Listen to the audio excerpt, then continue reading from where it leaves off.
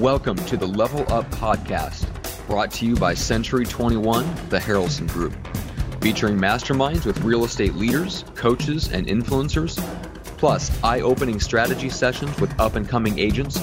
You'll learn exactly how to go from agent to entrepreneur. And now, let's get to the latest episode of Level Up. Okay, hey, welcome back, everybody, to the Level Up Podcast. And I am super excited. Today, we have got a returning guest, Mr. Josh Barker out of the West Coast, Redding, California. Josh, welcome back to the Level Up Podcast. Thank you so much. I really appreciate you having me here today and looking forward to having a conversation with you. Yeah, it's great to have you back. And I mean, you've got a ton of stuff to share with everybody. And one of the things we've talked to, our whole motto is from agent to entrepreneur. So one of the things that comes up a lot is the step from agent to entrepreneur always includes, you've got to figure out what your why is.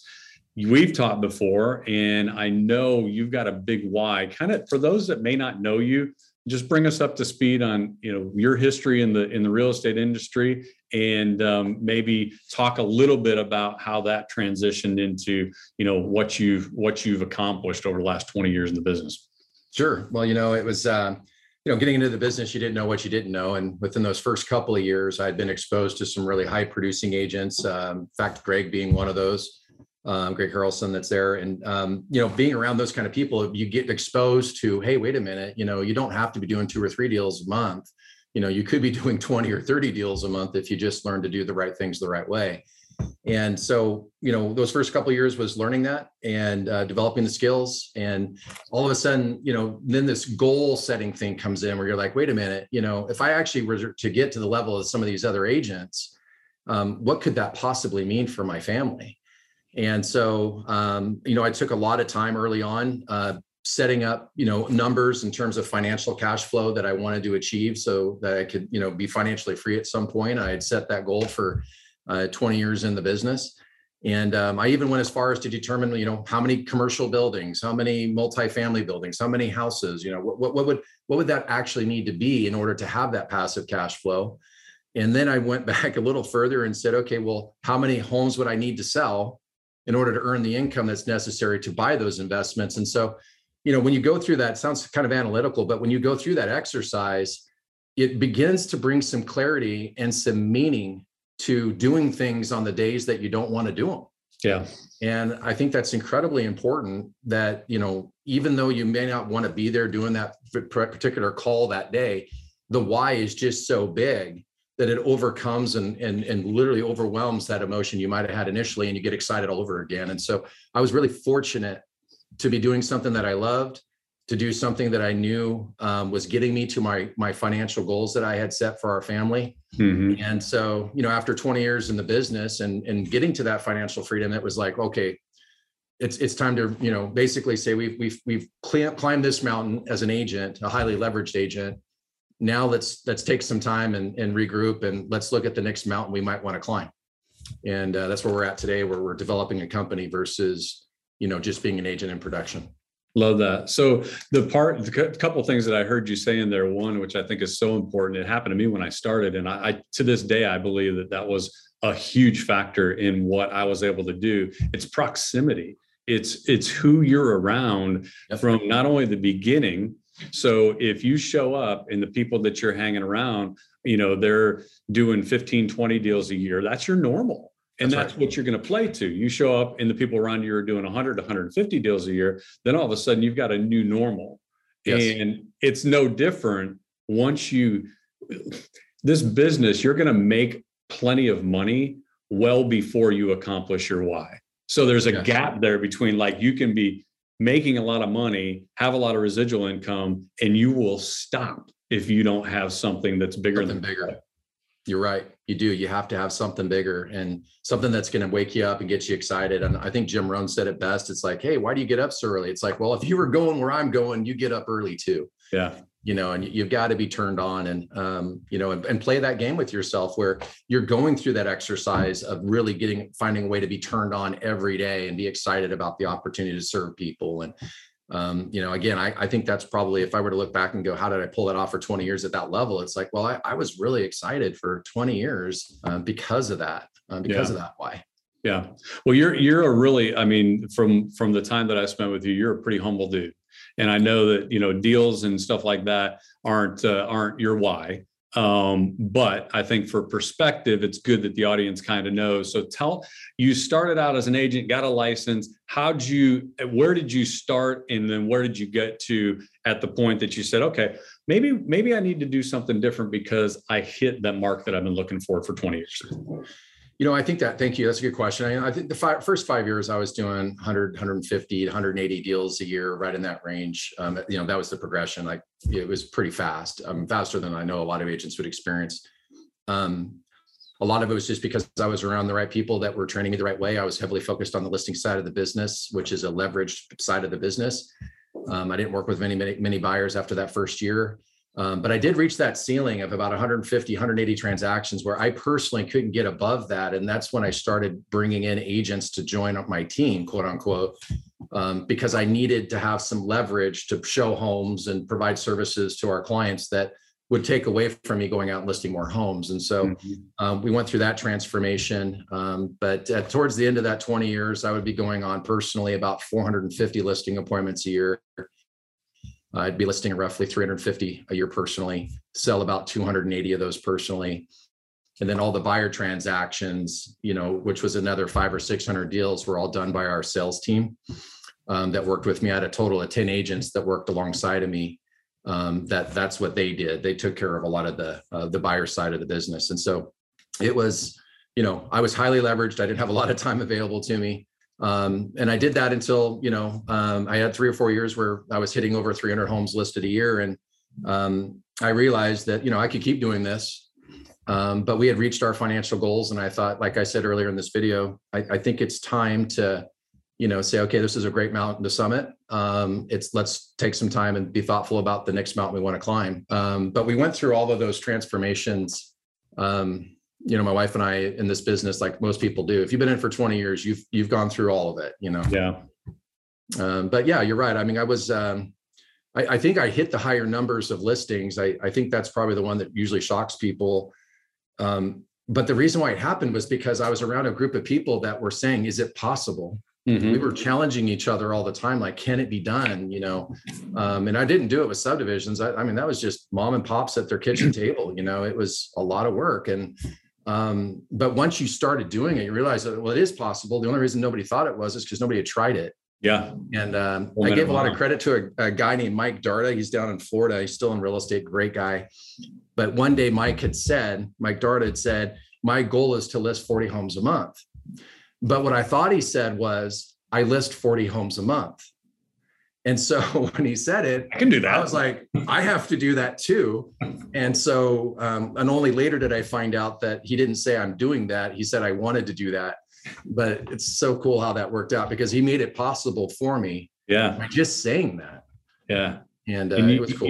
You've mentioned the term, leveraged, and some people may not know what that means. And it's basically he's making time work for him. He's making, he's getting the most out of every minute by having a team and having systems in place and being very skilled. He wasn't going on 1.5-hour listing appointments, guys, no. But you're listing going on 400 appointments, listing 300 plus homes. I don't care how leveraged you are hustling. That is a lot of work. And so that's huge. So somewhere in there in the sales part of it, you'd started seeing some opportunity and said, okay, maybe and for the record too, I mentioned California, you're not in LA, right? Like no. You're not in like the highly populated LA County. Where are you? I live in Shasta County, and Shasta County is a population of about 145,000 people. We're in such a conservative little town. A lot of people wear cowboy boots around here. And they call them shoes. So my poor daughter, she went away to college down in the Napa area, and she came home visiting. She says, she says, Dad, people here, they call me a hick or a country girl. Why do they say that? And I said, well, honey, look at what's on your feet right now. She goes, what, shoes? I'm like, those are called boots. So that's great. Yeah, it's pretty funny. So you're selling 300 listings. You've got a team behind it, another 500 plus buyers. That's 800 deals a year. Is that 50% market share? I mean, what kind of market share is that with in that type of? There was almost 8,000 sides in our market. Okay. 4,000 or so homes sold a year. So we were prevalent and participated in a lot of transactions. Yeah. But at our peak, we were just at 800 transactions a year as a team. And I was closing about 280 of it personally. And the balance was being done by our sales team. Okay. And thank God for that. It's nice to have a good team doing that. But it was, I was hitting the ceiling in our market. I already knew. I was like, I don't have any more time available to me.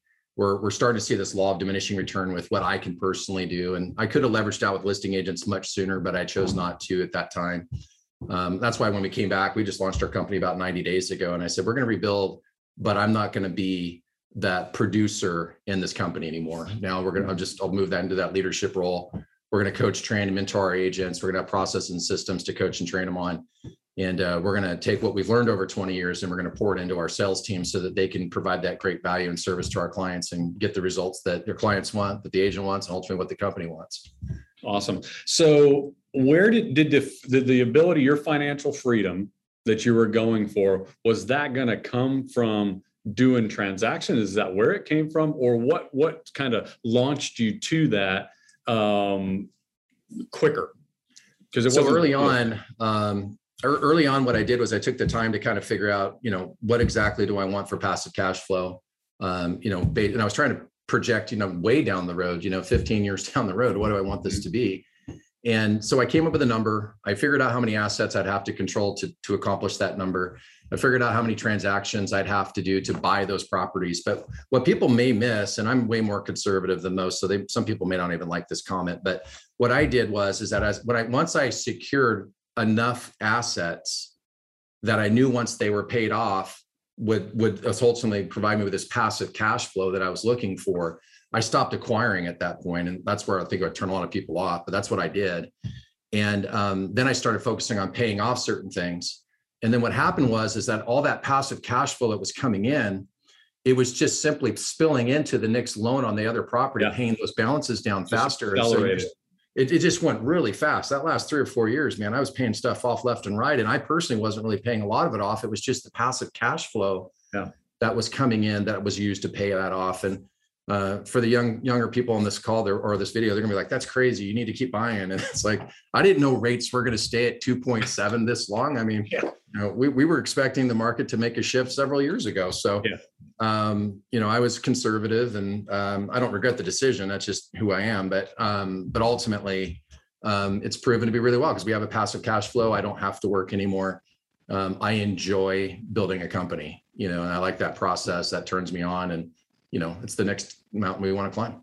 Got it. So just a little bit deeper dive into your plan. One thing that keeps coming out is your numbers. Your numbers on your listings. Your team obviously knows their numbers because they're producing at a high level. And you figured out, all right, I've got X amount going out every month in expenses, lifestyle, bills, groceries, all that stuff.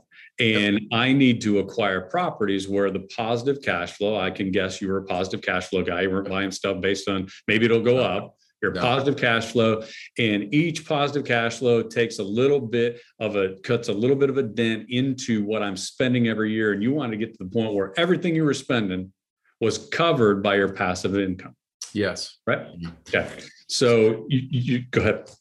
I was going to say, so those numbers were, I probably lived off of about 20% of the income I earned each year. So, the company at the time, let's say I was netting taxable income of about 2 million. And my family was living off of roughly 200,000.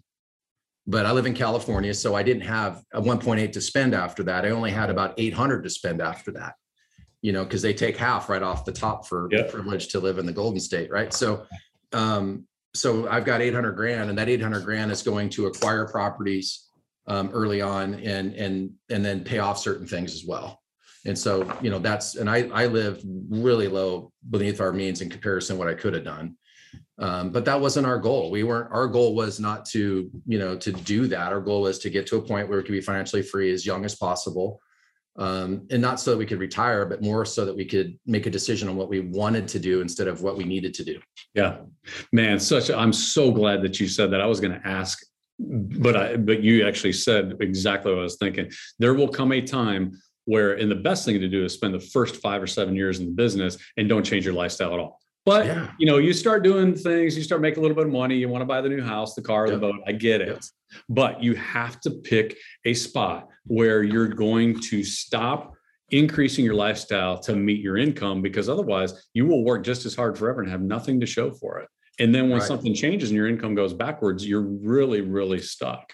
So kept the lifestyle at a normal pace, banking cash, buying properties, got to the point where you're like, okay, we're financially free. Then because there's a gap between that and where you're sitting here today. What did you do? What was the thing that you needed to do at that point to say, all right, I'm going to go hang out and do something else for a while? Well, it's funny. I was at a dinner with you and Greg. This has been 6-7 years ago. And Greg says to me, he goes, Josh, you're going to go through a mental breakdown when you step out of production. And I'm like, what are you talking about? He's like, I don't know, but something's bad's going to happen. Something big's going to happen when you step out of production. I'll never forget he said that. And I was like, okay. When we reached that passive cash flow number, my wife and I had this dream of always taking our kids and going sailing. And so we already owned our sailboat in Florida, even though we live in California. And we'd been going back and forth visiting our sailboat as much as we could. And when COVID hit and we were already financially free, and my daughter, who was in college, was in high school, and my son at home, he was only 5 at the time. And I said, honey, we will have no better time than right now to take those girls, since they're on homeschool anyway, because of, COVID locking down the colleges and high school. Let's just, if they want to go, let's go. And they were between boyfriends at the time. And it was like so perfect timing. Yeah. So we took off. We went and, I made the bad news announcement to our company and let them know it. And we did a conversion where that company transformed into a different company. And so we didn't just like walk out, but they didn't have to move their office. They just a new sign, a new leadership team, and they stayed where they were at. And we went and jumped on our sailboat and took off sailing towards the Bahamas and the Caribbean. And that's then incredible. We thought we'd gone for 3 or 4 years, but as fate would have it, we ended up having another baby. So that causes the boat to turn around and come back to the States. And so now we have a 6-month-old, a 5-year-old, an 18-year-old, and a 22-year-old. So I've got kids on both ends of the spectrum. That's incredible. Same wife. I get that question a lot. Do you get remarried? I'm like, no, we're just both pretty nuts. So. Wasn't a lot to choose from out there in the water. What's that? Wasn't a lot to choose from out there in the water. No, not a lot to choose from, right? Yeah, she had better options here in the States for sure. So that's funny. So we were, when we came back, it was a decision of, what's the mountain. We were thinking about it while we were out there, but we thought we'd be gone longer. And I had a few opportunities, and I think I told you before this video started. At the end of the day, I really do still love the process of building companies, and I didn't want to go work, as a CEO for another company or something when I felt like this was, I still had another mountain I could climb in the real estate business. I think with Zillow and Realtor.com and some of the other interesting challenges that the industry is going to have in the next 5 years, I very much want to have my say along with you guys and how that happens and how that transforms and be competitive and, take on the bigs, right? It's going to be fun. I think it's going to be so much fun to compete that way. And it's interesting, the solutions that we're going to have to come up with as brokers, how we facilitate processes for our clients and how we, build these teams now, because we really have to build them for a disruption we all know is coming. Yeah. And so what more fun could you possibly have than to know you're in an industry that's about to get disrupted? Yep. Yeah, we're not the travel agents that just all of a sudden turn around and Travelocity and everything was behind them. Like that concept wasn't even out there. Nobody knew that was happening until it happened. We're not the blockbusters who just get slapped upside the head. We know this is coming. We've got every opportunity to prepare, and some are and some aren't. I totally agree. I was talking to our sales team about this a couple of days ago, and I said, the interesting thing is that out there in realtor world, and that would be the people outside of our companies, there's 1,000 agents doing 1,000 things, 1,000 different ways. There's no strategy. There's no cohesive process. There's no vision for the future, and they're going to get slaughtered. Mm-hmm. I mean, they're going to get eaten up so fast by this market shift. And by the industry that's going to get disrupted, where I think teams that are structured properly, value driven for the consumer, very thoughtful about how to bring agents in and how to train and equip them to be successful, and being realistic about what the fee structure might be in the future, and how we're going to have to be competitive against whatever the bigs decide to do. Right. Mm-hmm. There's going to be a lot of interesting challenges, but I think working as a company, as a team, at least with that, you have a chance to have an impact in your market. Whereas an individual agent, there's no way a small agent's going to be able to have that kind of meaningful impact. Yeah. And I think brokers, if they recognize that's the value they can bring, is to be, be a leader, have a vision, a mission, and a plan, have a process and a system, bring people together, have a cohesive strategy that everybody's working with, and make sure it works, tweak it all the time, make it better. And I think that, those are the companies that are going to be viable long-term. Yeah, absolutely. So that's a good segue into, now that you are not in production and, you're a leader, you've got to have the vision, you got to have the mission, you got to have the plan. How has your role changed since you're out of production now? Still, though, I mean, I know you're not in this to do 50 deals for your company. No. So tell us what's changed with how you're running your team or your company. Well, I think I have more time now to be looking at, what I call the 3 buckets or 3 pillars, which is lead generation, lead conversion, and the administrative support side, right? Those are the 3 things that every real estate company really has to evaluate. And looking at the lead side, it's, being really strategic about how we're going to do our marketing and our promotion. We have to generate opportunities at a lower cost than our competitors. The volume needs to be high enough that we can, provide, based on a conversion rate, will provide the results the company wants to provide. You have the conversion piece, which is how many agents are you going to need to fulfill that vision? What kind of coaching and training are you going to need in place to get the conversion rate at the number which keeps the company profitable? What systems and processes to make life easier for that conversion to stay sustainable. And then the administrative side, which we take a lot of ownership on. We have full-time listing management, closing management, marketing, and being that we take ownership of that, are we staffed properly? Are they trained properly? Do we have the right tools and systems in place so they can be successful? Making sure that, it's scalable, because, I don't plan to stay just in Redding. I'm planning on going to Sacramento next. And making sure our systems and processes here are going to be the same ones that we can execute on down in, it's a 2.5 hour away market. So got to have some processes in mind. And as a CEO, you've got to be thinking like that. If you have a vision for five years from now, a lot of the decisions I'm making today, I have to kind of compare it to 5 years from now and say, okay, will this decision today have to be changed again? Mm-hmm. Or is this a decision that we believe will actually fulfill our 5-year vision? So, when you're just an agent in production, you don't have the capacity to take on some of those other opportunities. Yeah. I didn't have time to do mortgage and title, to do some of the heavier investing that we could have done. I was busy at mom and pop's kitchen table. I didn't have the time. Where today, part of our long-term strategy will be some of those auxiliary services being added into the company. Yeah. God bless your competition in the market now that you're not actually going on appointments every day of the week, because you sitting down and having an actual plan with all that time is scary stuff for your competition.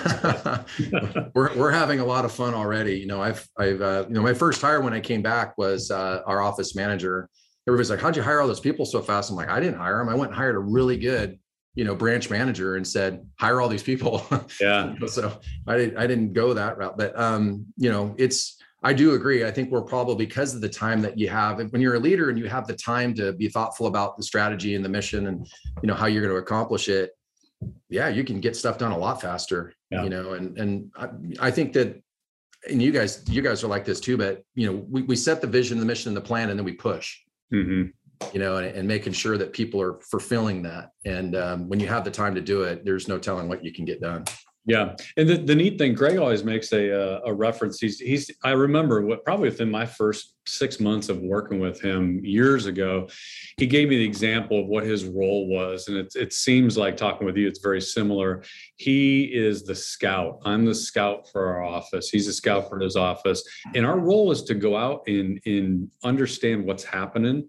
Yep. And make sure that the agents on the team don't have to worry about knowing what direction we're going. Just come on. Yep. Because we've already gone ahead and looked and seen what's out there, what's scary, what do we got to know? And now we'll keep making the path if you guys just keep following behind us. And I think I hear a lot of that in what you're doing. So that's a pretty cool thing that you've got going on now, especially with the time you've got.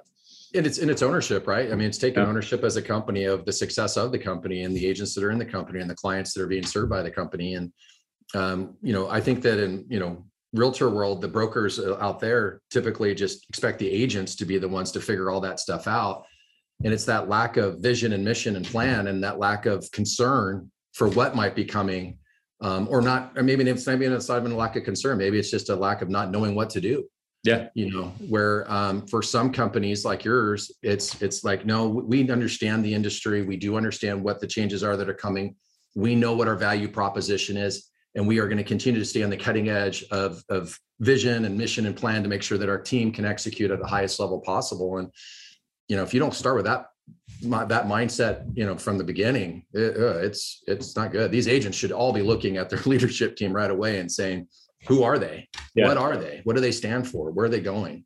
Because if they're depending on agents to solve their problems, that company's not going to be, that won't be as successful as if it's working together as a company, as a team. Yeah. There's always something to chase, but you got to be the one to say, okay, this is the direction we're going, take ownership of it, and then actually execute it. So, yeah. I mean, think about the military. I mean, the infantry doesn't get dropped and then say, oh, the guys do whatever you want. There's a reason there's generals and captains and lieutenants. I mean, you've got to put them in the right direction and then move them forward, so. Yeah, absolutely.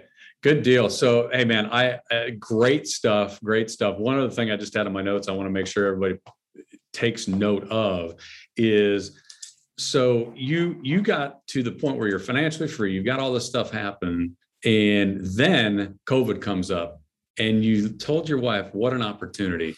How many of us miss opportunity because of lack of preparation? Who would have thought? Were you planning on doing that in April of 2020? No, we had planned on doing it in December though. Yeah. So because we were already financially free, and because my kids were home because of the COVID lockdown, and California was really locked down at that time. It was like, this is an opportunity. Everybody else is looking at it, it's like, oh my gosh, it's terrible. And I'm going, oh my gosh, this is amazing. Let's do this right now. Yeah. But you're right. I mean, if we hadn't been prepared, we could have never taken advantage of that opportunity. Yeah. And didn't miss a thing while you were gone. No, I mean, other than, that's another challenge. That was the one thing I did miss in that whole thing, was the challenging aspects of COVID. That must have been, I'm not saying it was fun, but it was different. Yeah. It was a different problem to solve. Yeah. And for that, those who got to solve it, good for them. I mean, must have been a lot of, I wouldn't say fun. Let's just say it was an interesting experience, and something we probably won't see again.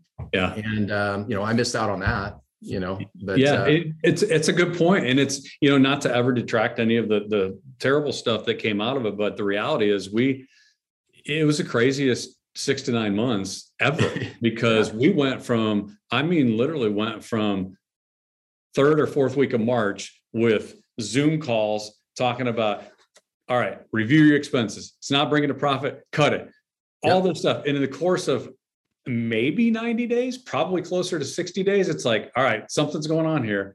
All that stuff, throw that business plan out, and now do another one. You got to go all in because the market's exploding. And then 6 months later, forget it. Yeah, exactly. And and I got to see it from my sailboat, but it was like, I was watching that and I was as interested as anybody. The only thing I was still coaching our company. Even when I left, I still provided some training each week for our team. I didn't want to lose Josh overnight, so I was calling and checking in, and we would do a 30-minute call each week and kind of motivate him. So I had a pretty good feel for what was going on here, but man, it was I think a surprise for all of us have been, veterans in the business. It was like, wow, this was unexpected. Yep. No doubt. Well, for people that are out there and agents that might be going, oh my God, I didn't know Josh was back, or I actually like the West Coast California, maybe I should move there. How would agents get a hold of you? What's the best way to touch base with you?